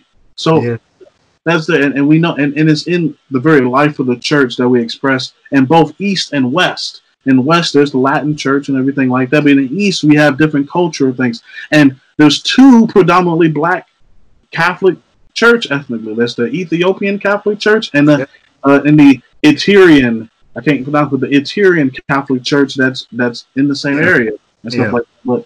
But yeah, I mean, and then you have like the Coptic Catholic Church and stuff, and the Coptics in Northern Africa. And it's like, it's these types of things that needs to be present to dispel the notion that the Catholic Church is a white church, and even to dispel the notion that's lurking around like some woke areas of the black community. And again, and to kind of get off like on a tangent, everybody is saying woke, but again, woke came from black people. That's like that, because when I first was noticing people saying stay woke, it was involving like black people saying that to be aware of different like social issues that's going on in church. And one of the connotations people were saying stay woke is this black neo-paganism that I've noticed. I've touched on it a couple of times earlier in my apostolate. There's this black neo-paganism that comes out definitely out of like the black power movement and the Pan-Africanism of the 1960s and 70s that said that rejected like everything that we received from like the white man, which included Christianity and stuff. And so we see as a white man religion that was forced upon black people. And because of that, there's still a rejection of Catholicism. Of Christianity, which is seen as this white man's religion and everything. Now, all of that is nonsense. But again, but I think that effect of seeing Christianity as a white man's religion can be heightened when it comes to Catholicism and seen as a white man's church, because it's in proportionate to other like ethnic groups and racial groups. Black Catholics hold a small percentage, and you don't see a lot of us here. And because of that, you don't see the image of Black Catholics. Then that can aid into the misconception that the Catholic Church is this white church. Yeah, that's true. One thing I really like about your apostolate, I think two things I really like about it. One, I used to complain, man, way back in the day, 2012, 11.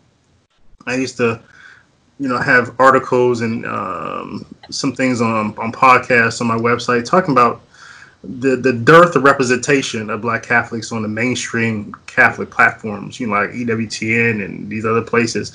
And you always usually see the same Black Catholics, some dear friends of mine, but the same ones for the most part, same usual suspects.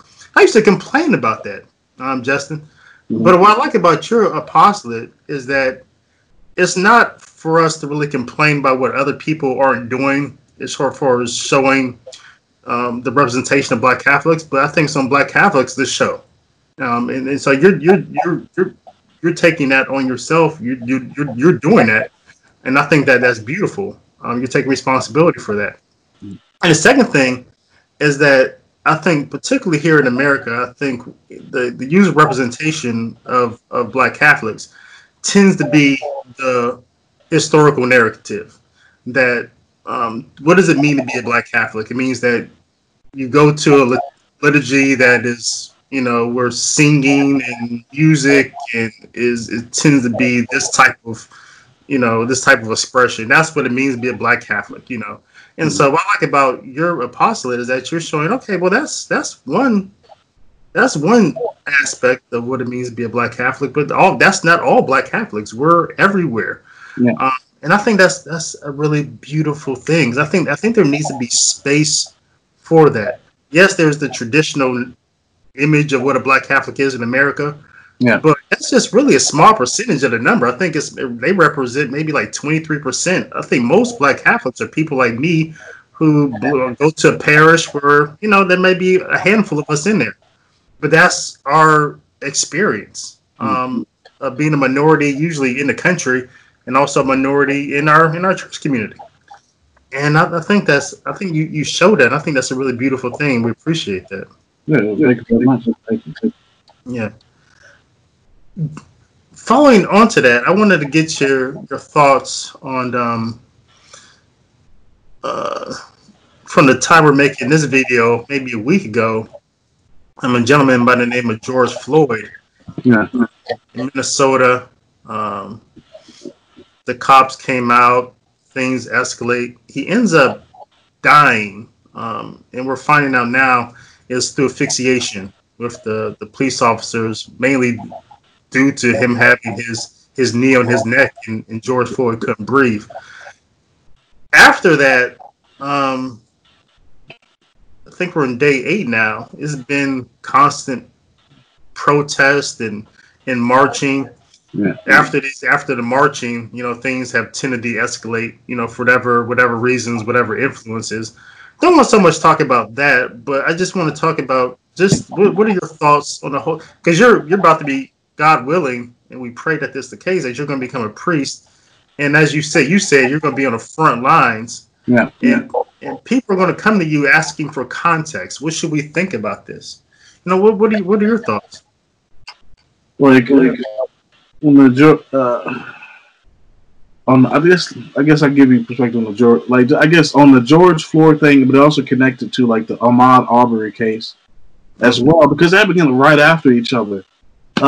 As far as the cases themselves, and again, I have yet to talk about this in my Black Hat podcast because I've been trying to like think of an honest thing to say, but at the same time, that's not virtue signaling, because I don't want to virtue signal. I don't want to say something that sounds good so I can be with the crowd and everything. Like I want to say something that I actually believe they can back it up. And so I'm still in process in my response to all this thing. And then plus at the same time, I have to be careful as a Catholic seminarian. I have to be careful because I represent the church. Yeah. Yeah. So like I represent the church on an official level as a seminarian even. And so I can't just be a bull in a china shop and touch on like politics like that, because that type of stuff can get messy when you're an official representation of the church. And we even had a talk about that. A vocation director even said that. I mean, not way before these issues and stuff like that. It's to like pretty much kind of don't talk about politics mostly at all. I mean, but if you do, probably be careful about it. And so I'm having to juggle these things. And then plus, as a black man, I feel like as a black, I feel like I have to talk about this because this affects my community and everything. So there's and as a black, and I have a black platform, and so there's like a tension as there. And so this be my first kind of like, but if I don't talk about this before you produce this video, this would be my first time talking about it publicly. Yeah. So you have all those things that shapes my context and everything I'm about to say. So first of all, I think bottom line, I've had the chance to look at the evidence that we have, that I know that I have access to of both cases, like the Ahmaud case and the George Floyd case. And I'm gonna say this very clearly: both of those men should be alive today, because both of those cases were cases of some type of unwarranted brutality took place. Like in terms of the Ahmaud case, that dude wasn't even a police officer anymore. He had no proof that Ahmaud was the guy that was committing his robberies. He had maybe some type of suspicion, but in that moment, he should have called the police, gave the police the description of the guy, and then let the police do their investigation, not try to confront him, because, especially with weapons, because like anybody that confronts some random, like if somebody confronts you on the street with weapons, you're not going to be too excited. You're not going to be too happy about that. You're going to try to defend yourself or to go away. And because he tried to defend himself, he got shot by two people who never should have shot him, who never should have been after him in the first place. They should have called the police and let the police handle that investigation. Now, I don't know, again, somebody may know more evidence of the case than I do, but I don't know at this point if that was motivated by racism. If, in that case, they hunted him down because he was a black man and he most likely committed some type of thing. I think there's good evidence that I think the evidence at least bears out that they were overzealous in trying to get somebody they thought was committing a crime. Now, it's possible that some racism was behind it, and if racism was a part of it, that needs to be exposed, and that needs to be exposed and condemned. Because racism is evil, racism is a sin, is a mortal sin. You will go to hell for it if you do not repent of that, because the message of Christ is love, and Christ died for all to be saved. And the Catholic Church is for all people to come and taste of the sacraments and to be healed and to come to the knowledge of God in Christ through the power of the Holy Spirit, to be redeemed and achieve the beatific vision when they die, and the resurrection unto glory at the end of time. That's for everybody. And so racism is evil and needs to be condemned. So if racism was involved in the Ahmaud case, because they thought it was a black man, he probably committed something, that needs to be found out and condemned. And then secondly, moving on to the George Floyd case, I've had enough. I've looked it up. I had to look it up later last week to figure out everything about the case. But from what I have seen, he's another case of somebody who should be alive. I think the George Floyd case is a clear case of police brutality. There's no reason for me to accept that. There's no reason for me to accept that policeman's actions when he kneed on that guy's neck for an excess like just minutes, like I've heard like 9 minutes, and like this dude he kneed on that man's neck unnecessarily when he wasn't resisting. He wasn't resisting arrest. He was on the ground, and so I think that was a clear case of police brutality, and police brutality is also evil, and it is also a sin. And it is also a mortal sin by abusing your authority that you will go to hell for if you do not repent. And it has no place in the life of the church and a life of Christians in general. And so, from what I've seen, that is another unjustified killing. Now, was that motivated by race? I don't know. We're waiting on the evidence for that. But again, if it was, I'll repeat everything I said about the Auburn case to the Arbery case, like to the George Floyd case. What I'll say next is a couple of observations that those two cases fit in the total context of a huge discussion we're having for years now. Again, that since like the Michael Brown case and various other cases after that of police brutality, and this perspective coming out of the black community that again we're like there's people that deny that black people are being killed on any any disproportionate amount of level compared to other races by police. There's some people who make the argument.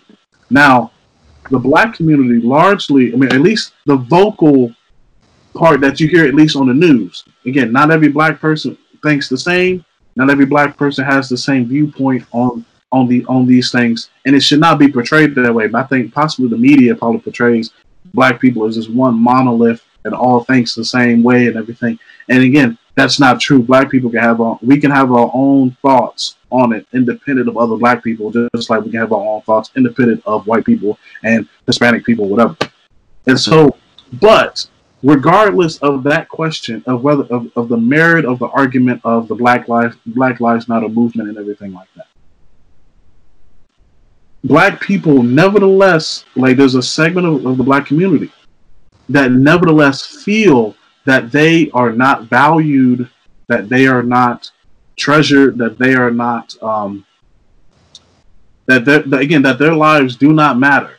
And this is coming out of a legacy of slavery and Jim Crow, in which the vast majority of American history in regards to black people, like that seems to be the case, where black people did not matter, and black people like were not even human, or if they were human, they were subhuman and stuff. So that's coming out of that. So it makes sense why like black people have a suspicion for these things and suspicion for this type of treatment. And when that happens, when things like this happen, then black people can feel that way and feel that like the weight of history upon their neck. Again, like it was on George Floyd's neck, and that officer's knee on George Floyd's neck was a representation of the knee of history's neck upon Black people in America.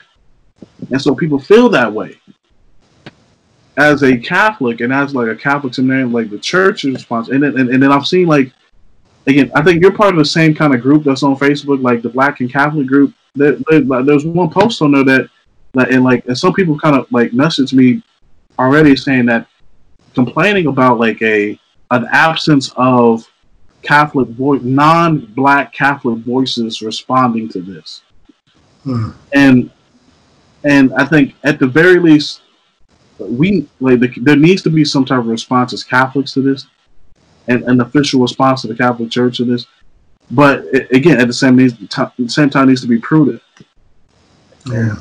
And the basic, and again, I'm still figuring out everything that I want to say on it. But I think the bottom line is this: in response to that perception that a lot of Black people have, that their lives do not matter, or their lives do not are being hunted down, or like, you know, fundamentally this perspective that they have that their lives do not matter.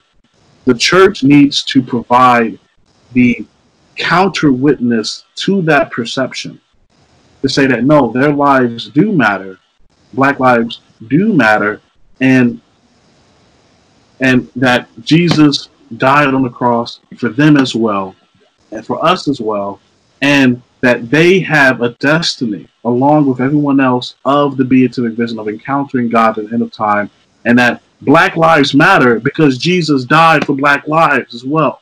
Mm-hmm. So that message, really the fundamental message of the gospel, needs to be tailored to this particular situation, that looks at it carefully. And I think what will be helpful, like especially the image of the church in people's minds, it's for you know how theologically there, and like I think even Vatican II even affirmed this, but the church is like, again, this is something like the church could always affirm this, is that there is some kernel of truth even in other religions. Yeah. Since that, like with Islam, they teach in Judaism there's one God. Well, the fact that there's one God, that's true. And when you go to Judaism, like the various prophets of the Old Testament and the value of the Old Testament that Judaism holds, that's true. You even move further beyond Christianity to like other religions, like Hinduism, that at least affirm the reality of a supernatural life, mm-hmm. in the form of different gods and stuff, and like maybe and drama, from which all kind of gods kind of like come into in regards to Hinduism. They were from a basic spiritual life, and that's true. And like, of course, as Catholics, we believe we have the fullness of the truth especially in regards to God's revelation to man. Yeah. Reject all the falsehoods, like there's more than one God, or that in regards to Islam, that Muhammad is a prophet of God, or that like Jesus is not like the Son of God, or like reject that because that's false, or that in Judaism, like Jesus is not the Messiah. Reject that. Reject all the falsehoods and affirm what is true on a fundamental level, and tie all those pieces of the truth that's in the context of the religious world like popcorn, like just tie them all together and weave them into a beautiful tapestry that leads everybody to the fullness of the truth that is exclusively within the Catholic Church. Yeah. Take that same mindset and apply that to social issues, in the sense that regardless of the political situation, regardless of the social situation that happens, there are fundamental things that are going on that are right and true, and the church needs to affirm those things that are right and true in every major situation that pops up, and because people on both sides are seeking some type of truth. Everybody is seeking some type of truth or goodness because we're made for that. We're made for truth and goodness. And when we see injustice, everybody is disturbed by that because that's evil. That's an absence of the good. That's not supposed to be there. We recognize that, and so the church needs to reveal and point to the good in the situation, like racism is evil, and say that clearly. Like if in that again, it's true that all lives matter. Yeah, that's true. But in the context of this discussion, like there's a rejection of like that. The hashtag all lives, when people say that in response to Black Lives Matter, there's a visceral rejection of that. That almost seems to make like the all lives response doesn't even help the situation. Yeah. I think instead of maybe saying all lives matter, affirm the truth that yes, Black lives matter as well, and say that on a fundamental level that's true. And that there's certain things in policy that should affirm the truth, like moral truths of the value of human lives because they're made in the image and likeness of God.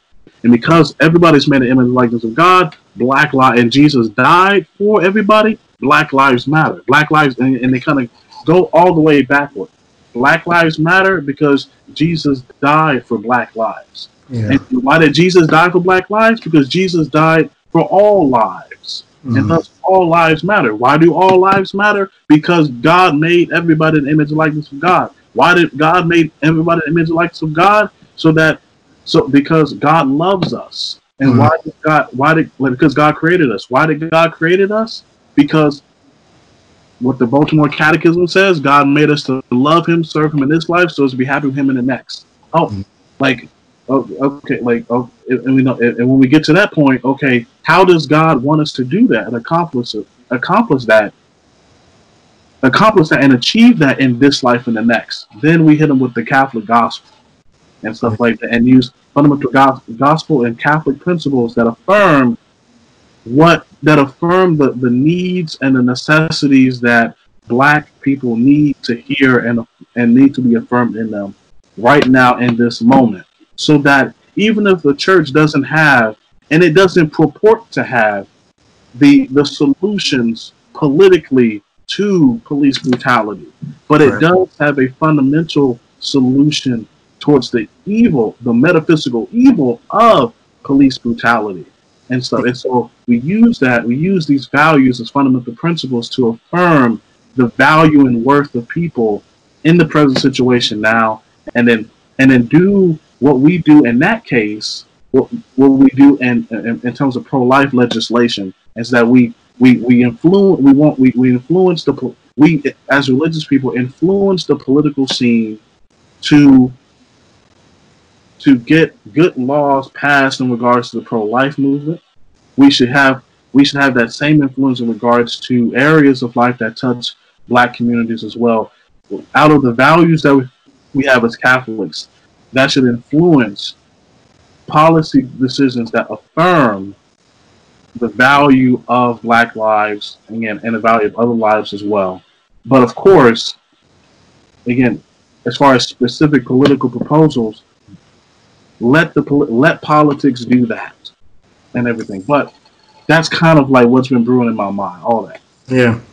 That's good stuff to brew. I'm glad you're brewing. It doesn't even sound like a Keurig. It sounds like you're like brewing on like a stovetop. So it's like,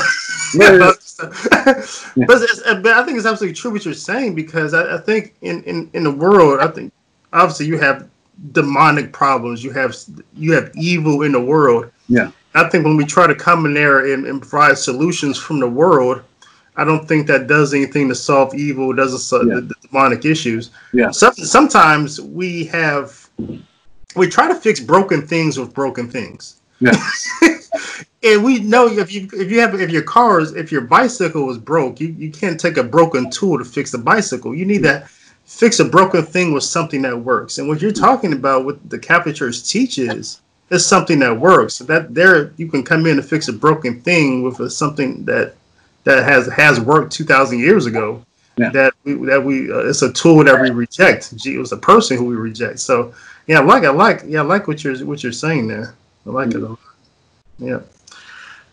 So we're at the end of the show. So I did in the show, Justin. I asked 5 Oh, yeah. questions. Let's see if I can catch you off guard. And Yeah, you probably could. You ask the right question, and you probably got them. so we got 5 questions, 5 answers here. Mhm. All right, so help us get to know you a little bit better. Okay. Number 1, who is your favorite Catholic saint? Favorite Catholic saint? I'm still thinking about it, but I mean, but when you said that, I mean, I guess what immediately came to mind was Father Tolton, actually, even though he's not a saint just yet. But that immediately came to mind, probably for a reason. But I guess another person that comes to mind that's an actual canonized saint is, I guess, Saint Thomas Aquinas. I guess. Oh, really? Yeah. Awesome. You have a devotion to him, or he just somebody that you've been studying, or? Yeah, I mean, like he's somebody who I know has had an influence on my thinking, influence on my Catholic life, and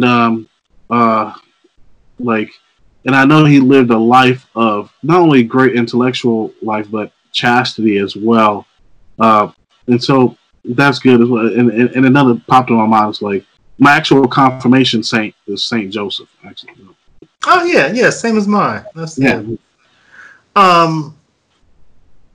What is the book that you've always wanted to read, but you just been putting on the back shelf? You haven't gotten around to it yet, but you said, I really want to read that book. I really want to read that book.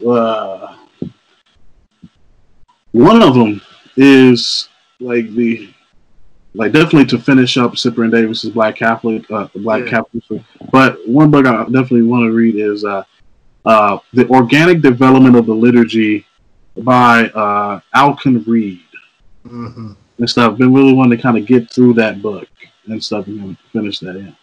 Yeah, that is a good book. What are your favorite foods to put inside? If you're going to make a perfect taco, what would you put in that taco? That taco.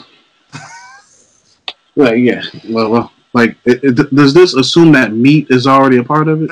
No, because you can have chicken, you can have shrimp. Yeah. So what's in your taco? Yeah, I would like the perfect taco for me is again ground meat with with lettuce and cheese and again some tomatoes or salsa, because I mean salsa is basically tomatoes and stuff like that. But like again, the basic classic taco. Oh, really? The basic classic taco. Yeah. All right. Okay. Cool. So you get your taco from Taco Bell. Yeah. Yeah. I got no shame about that. I love Taco Bell, man. That's good. But I've also had authentic, real Hispanic, like again Mexican tacos. I've also had that as well. And again, they're two different worlds actually. They're distinct worlds, but they both taste good. And it's like when you feel like having one, you want that. When you feel like having the other, you want that. That's how distinct and different they are. All right. 4th question: who is the greatest running back in the history of the National Football League?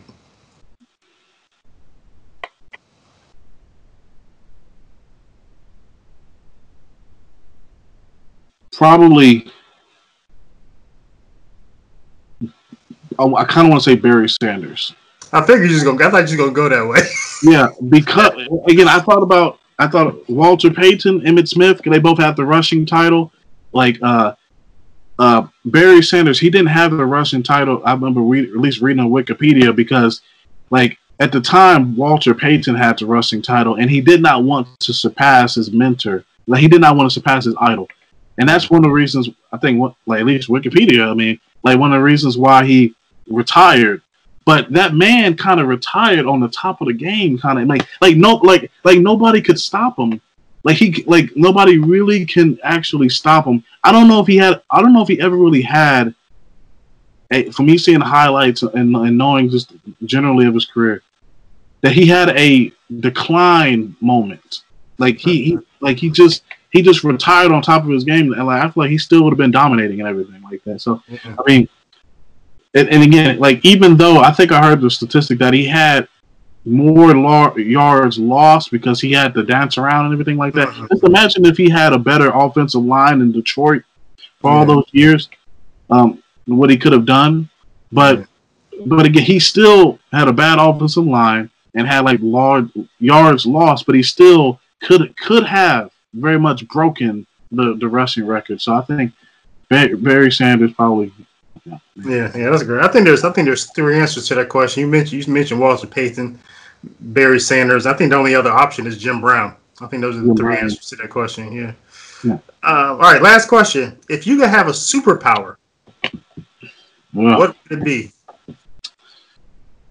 Oh man, I mean these questions really catch me off guard because like it's either questions I haven't thought about in a while or just never thought of. Superpower. I think I would have like probably the one that comes to mind is like the power of flight. So that like I can kind of fly away and like fly in the clouds and kind of see like beautiful things and kind of and visit everybody I want to visit or something like that. Like I don't know. I think like the power of flight has always been a neat one and stuff that like that I think that most comes to mind. That's a great answer. Well, Justin Farr, thanks for coming on Talking Catholic, man. We appreciate it. Yeah, like thanks for having me. Thanks for inviting me, reaching out to me, and providing a way for me to kind of speak my piece, speak what I gotta say. So it was good. Definitely, man. You're a smart guy. I gotta definitely have you back talk about some more things in a more narrow scope for sure. Oh, yeah, good. Right. Yeah, I'll be glad to join you then.